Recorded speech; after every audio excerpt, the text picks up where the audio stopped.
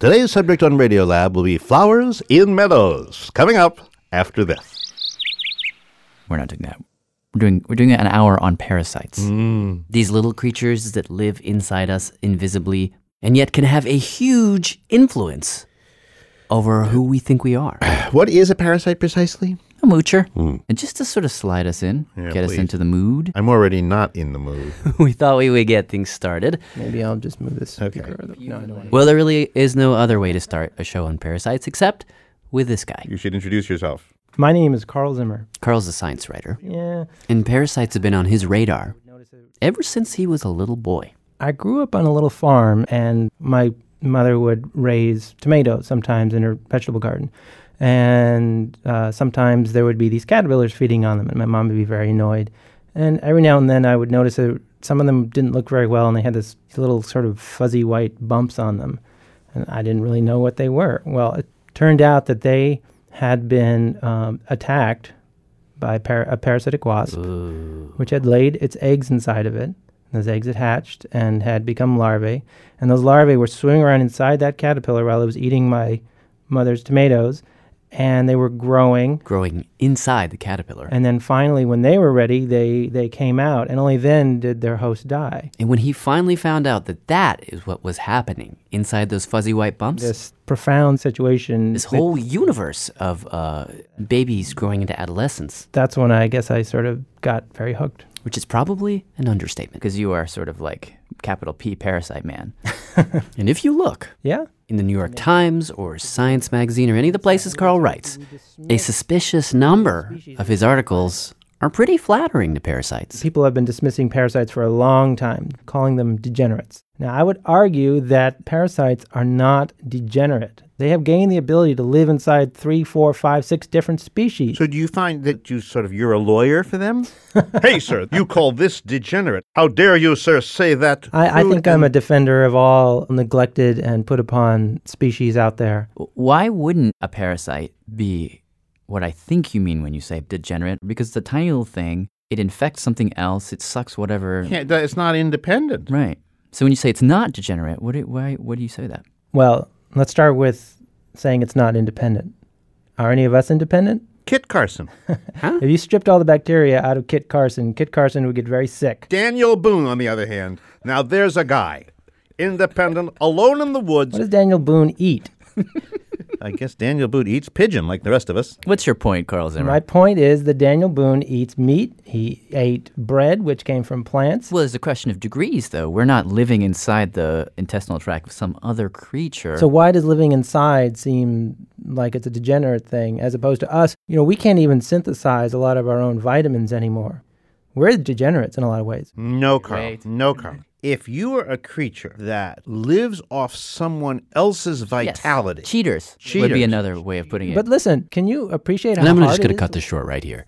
Carl says no. No, they're amazing. Time and time again, he says no. No. And the argument went on. Still waiting to hear about how you are able to photosynthesize It's yourself. true, I eat you plants that do it for me, but I Yes. go about it in a manful way. You can't even do it yourself. Like I said, the argument went on and on with Robert plants saying that are one thing photosynthesized. and Carl firing back and me adding another.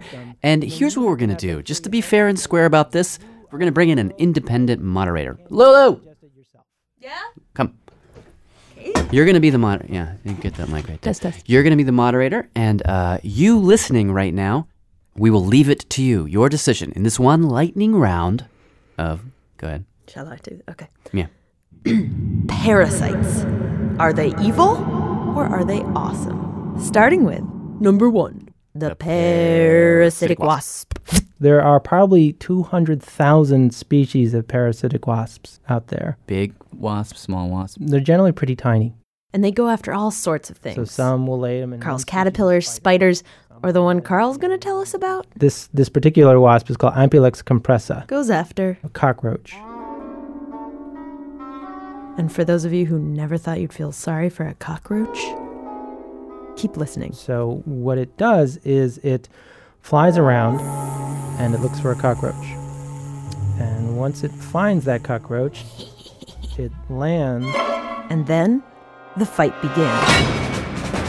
They tumble back and forth, around, until finally the wasp somehow manages to arch its back around the body of the cockroach and stings it. right in the belly. The cockroach twitches for a second and then falls. Boom. The cockroach is paralyzed. Now the wasp takes its time. It repositions itself, puts its butt up right near the cockroach's head, and delivers a second sting. The stinger actually sort of threads its way to a particular spot in the brain. and this does something odd. Moments later, The cockroach recovers, sort of stands up and can walk again, but but something is wrong. Very wrong. it just stands there. Like, I'm awake, but It can't run away. can't move. It has essentially lost its will. What does that mean? It's a puppet. Yes, it is a puppet. It's become a zombie, basically. And so now the wasp will literally grab onto the cockroach's antenna and start pulling on it. How does it grab? With what does it grab? I believe with its mouth, Imagine a tiny wasp guiding a cockroach across the desert floor. like a dog on a leash. And so it leads it down, down, down. Down into a little burrow it's made. And the cockroach says, okay, wherever you want to go. Then, once the wasp has the roach in the burrow, It lays its eggs on the underside of the cockroach. so now you've got this drugged roach sitting on top of some wasp eggs. And then the wasp, Goes out and it seals the burrow. It buries the cockroach alive? Well, Or it just in puts him in a cell? It's in a little chamber. A little I mean, chamber. it doesn't want to kill the cockroach because this cockroach is going to feed its Young. young, yeah. So then the eggs hatch, and then they drill inside the cockroach, which is still just sitting there. How's it staying alive at this point? Well, parasites are very careful. You know, they won't eat vital organs that would kill it. instead, Carl says, they just feast on the extra stuff. There's a lot of stuff inside of a cockroach, a lot of fluid just floating around Bits of Wonder Bread, essence of skin, old hair. that you can just feed on, and the host stays alive. Wow. And then what happens? Eventually, the little baby wasp larva grows up inside the cockroach. And develops into an adult. And then one day, The wasp eats its way up a little hole out of the cockroach's body, shakes off its wings, and flies off. And then the roach dies. Then the roach dies. And only then. Yeah.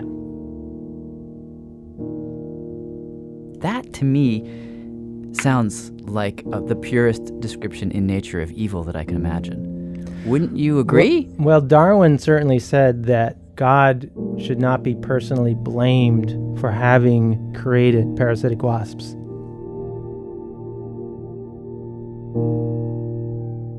but if you ask Carl, he'll have you think about that moment, the moment where the wasp stings the brain. Parasitic wasp can attack a cockroach and insert its stinger into one specific part of the cockroach's brain and inject a precise little cocktail of drugs that then turns the cockroach into its slave.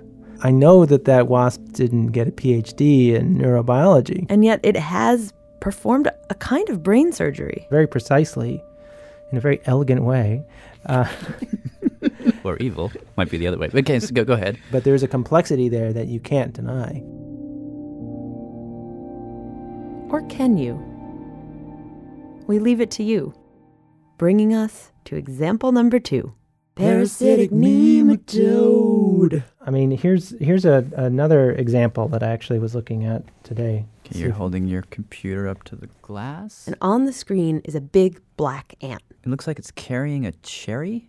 Right. A cherry that's about twice the size of the ant. That red cherry is actually parasites inside of the ant, making it look like a red cherry. What part of the ant is that? Is that its butt? Essentially, yeah. Wait a second. It looks like it's sticking its big red butt up into the air. Yeah, their behavior has changed, so they waggle around their tail, as it were. Now, why on earth would a parasite turn an ant's butt red and then make it stick its butt up into the air?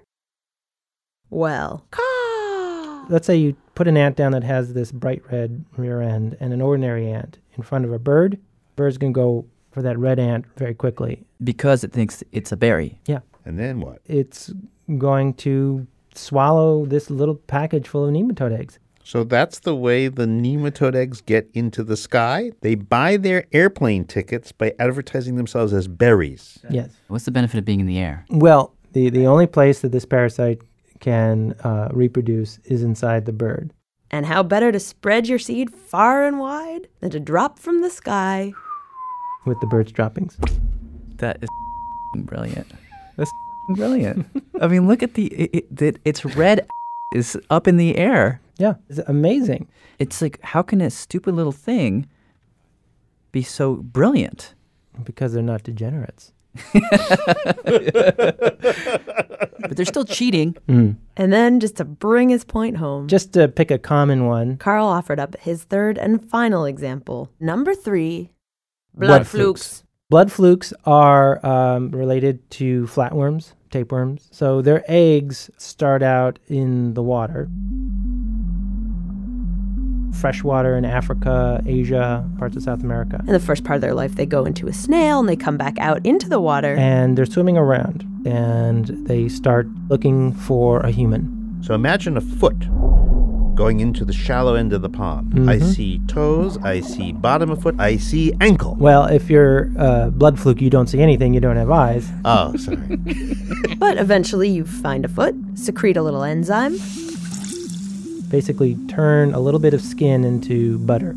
And you slip into the vein, and now you're going to swim my circulatory system. You're going to ride along in the blood. And now it's time to find a mate.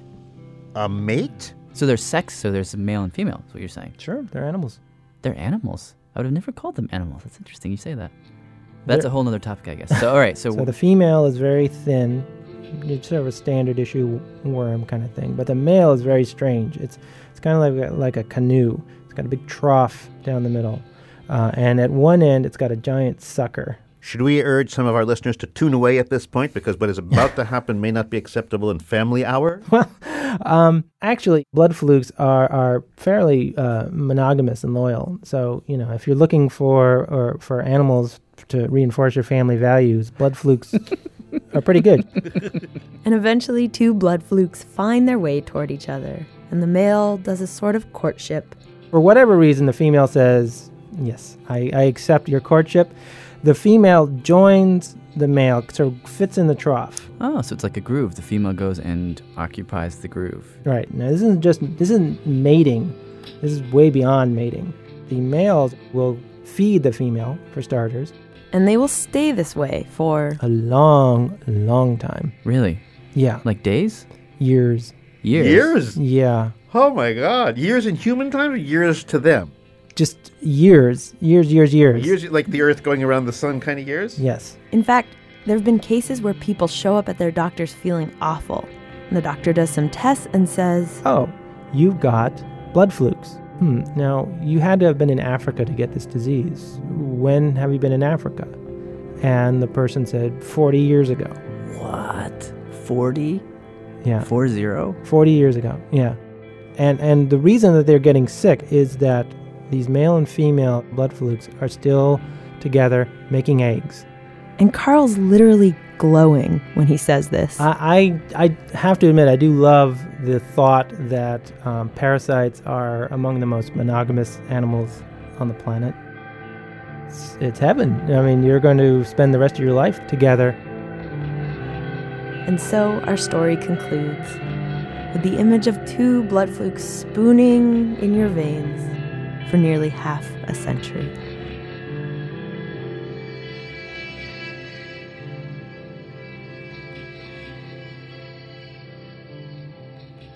You gotta hand it to him. He's good. Carl, you mean? Yeah. And there is a species of tapeworm that's going to be named after me. No kidding. Really? Yeah. Wow. It's not quite as much of an honor as you think at first. I was talking with a parasitologist, and she was telling her fellow expert about how she was going to name one for me, and then they got into a conversation about, that was good that you named that particular tapeworm for him because he's kind of thin, and it's kind of a thin tapeworm. You know, my aunt, she's a little round, and it's a kind of a round tapeworm, and I named her after. And you suddenly discover there are a lot of tapeworms to be named.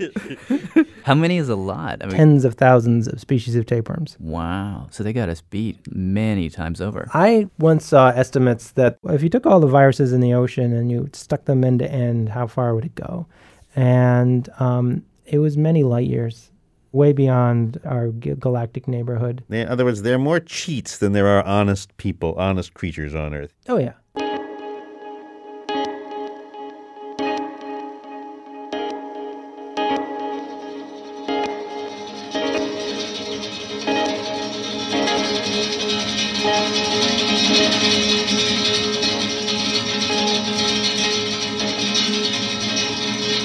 We should go to break, don't you say? I think we should. Thanks to Lulu Miller and, of course, Carl Zimmer, who has written many books, including Parasite Rex, a book we shamelessly parasitized for the making of the previous segment. I also want to encourage you to go to our website where you can find pictures of the blood fluke spooning, the ant with the swollen red butt, and, of course, the wasp with the cockroach. Nature porn, and it's all yours. At Radiolab.org.